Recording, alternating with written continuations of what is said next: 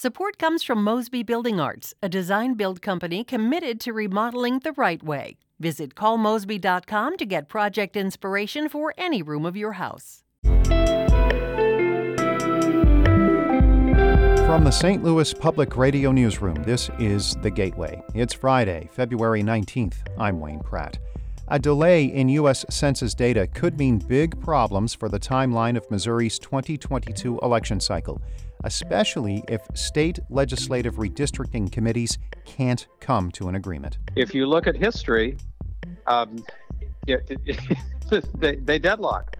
In just a few minutes, St. Louis Public Radio's Jason Rosenbaum examines why policymakers are mulling over whether to push Missouri candidate filing back because of a potential redistricting delay.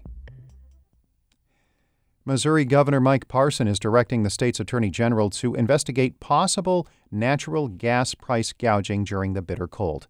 Parson says he is concerned that some people might be in for, quote, sticker shock when they get their bills. I don't want people to be taken advantage of just because we're finding a way to pay some corporation money that's making millions and millions of dollars off of a national or a natural disaster.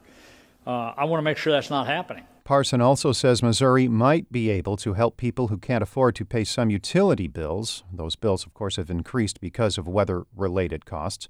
Missouri and much of the country have been dealing with extreme cold weather for much of the month. The St. Louis City chapter of the NAACP has filed complaints against the Missouri Department of Health and Senior Services. The organization alleges the department is not meeting guidelines set by the Centers for Disease Control and Prevention to vaccinate inmates in Missouri prisons. St. Louis City NAACP President Adolphus Pruitt accuses the state of violating a section of the Affordable Care Act that prohibits discrimination based on race, color, national origin, sex, age, or disability in certain health programs.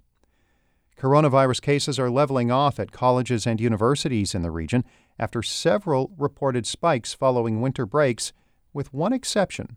St. Louis Public Radio's Ryan Delaney reports. St. Louis University has seen a small rise in cases over the past few weeks. Dr. Terry Redman on SLU's COVID response team says unlike during most of the fall semester, students have started attending parties or socializing without wearing masks. What we're seeing are little pockets of disease transmission because students are making poor choices. SLU is one of the few area colleges conducting surveillance testing of its students. Lindenwood University's numbers are down after a post-holiday spike. Its St. Charles campus also had a spike last year. Other colleges, including Webster University and the University of Missouri-St. Louis, say self-reported case numbers are down slightly from the fall. I'm Ryan Delaney, St. Louis Public Radio. Longtime former Illinois Speaker Mike Madigan has resigned his House seat after more than 50 years. As Hannah Meisel reports, the once powerful speaker, though, has one more power play left. Madigan had served in the House since 1971, but a position he's held for even longer will empower him to effectively choose his own successor. As Chicago's 13th Ward committeeman, Madigan has the most weighted votes among other Democratic leaders in the House district he's giving up. Though Madigan's district on Chicago's southwest side has attracted more Latino residents in recent decades, the former speaker is reportedly leaning toward appointing Mo Zidane, who would be the first Arab American to serve in the legislature. Zidane currently serves as 13th Ward Superintendent for the city's Department of Streets and Sanitation, a job Madigan's own father held for 25 years. The selection process is slated for Sunday morning in Chicago. I'm Hannah Meisel. A technology startup on Cherokee Street in St. Louis is celebrating yesterday's landing of NASA's Perseverance rover on Mars. Impossible Sensing has developed sensors that are being used in this NASA mission, which is searching for signs of life on the red planet. Founder Pablo Sobron says his South St. Louis company will be analyzing the rover's findings. We think that mid-March we'll start getting the first scientific data, and this is the data that our team here will be helping to collect, but also, and more importantly, helping to interpret to deliver the scientific value that NASA is looking for. Sobron made those comments yesterday on St. Louis on the Air. He says the findings could lead to bigger things like possible human missions to Mars.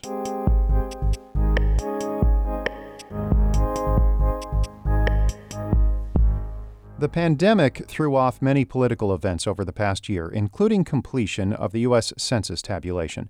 That delay is having a profound effect on the timing of Missouri's redistricting process and potentially how next year's election cycle will proceed. St. Louis Public Radio's Jason Rosenbaum examines why the timeline is problematic for state legislative redistricting. The U.S. Census Bureau dropped a bombshell last Friday when they announced that vital data needed for this year's redistricting process wouldn't be ready until September 30th.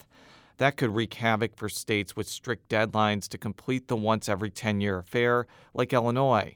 In some respects, Missouri's problem is that they have too much time built into its state legislative redistricting process.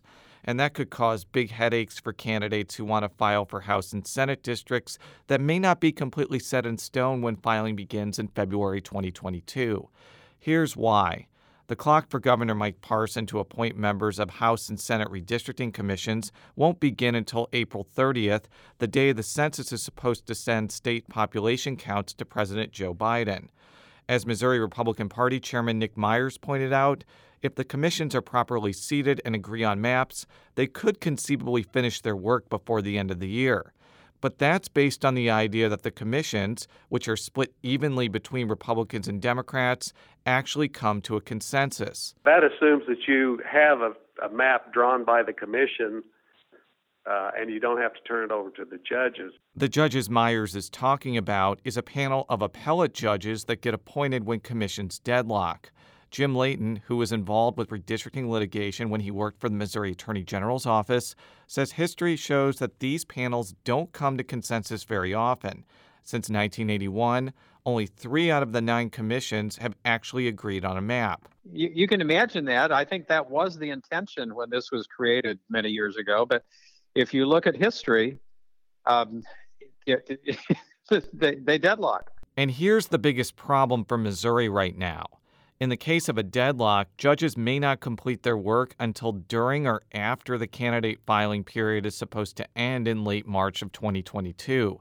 Because of that, Secretary of State Jay Ashcroft says he's talking with lawmakers from both parties about potentially pushing the filing period back. The idea of moving candidate filing back has come up from legislators. My instinctive response is, we know how to do elections. Don't mess with deadlines because something always breaks if we do that. But that doesn't mean we can't. I mean, we moved the municipal elections last year, although that was hard for me to support, but it seemed like the right thing to do at the time. But moving the candidate filing period isn't necessarily as easy as it sounds. As Layton pointed out, litigation could further change state legislative districts, and he says that could make it more difficult to figure out what the new candidate filing period should be. If they could say, we'll push it back a month or two, then, yeah, I think they'd have to seriously consider that. But there's no assurance that even 2 months is enough. Justin Levitt is a professor at Loyola Marymount University in California who is an expert on redistricting. He says that the nightmare scenarios over state legislative maps in Missouri are based on assumptions that the commissions won't come to an agreement. Levitt says it's up to party committees that will supply nominees to the House and Senate commissions to pick people that are not going to automatically deadlock the process. I imagine that if the legislative leadership from that district said, don't put forward somebody who's going to be so stubborn that we don't have maps until the end of the process, that the Congressional District Committee would listen. And if they don't look that far ahead, then it's kind of their own fault for nominating the people who would put them in the bind to begin with. Because redistricting data won't be available until late September, that creates a completely separate redistricting headache. State legislators responsible for drawing congressional districts will almost certainly have to go into special session later this year to ratify a map. But that work should be done well before filing is supposed to start in February 2022. I'm Jason Rosenbaum, St. Louis Public Radio. Our Fred Ehrlich edited that report. Shula Newman is the executive editor of St. Louis Public Radio. Music by Ryan McNeely of Adult Fur. I'm Wayne Pratt. From the St. Louis Public Radio Newsroom, this has been The Gateway.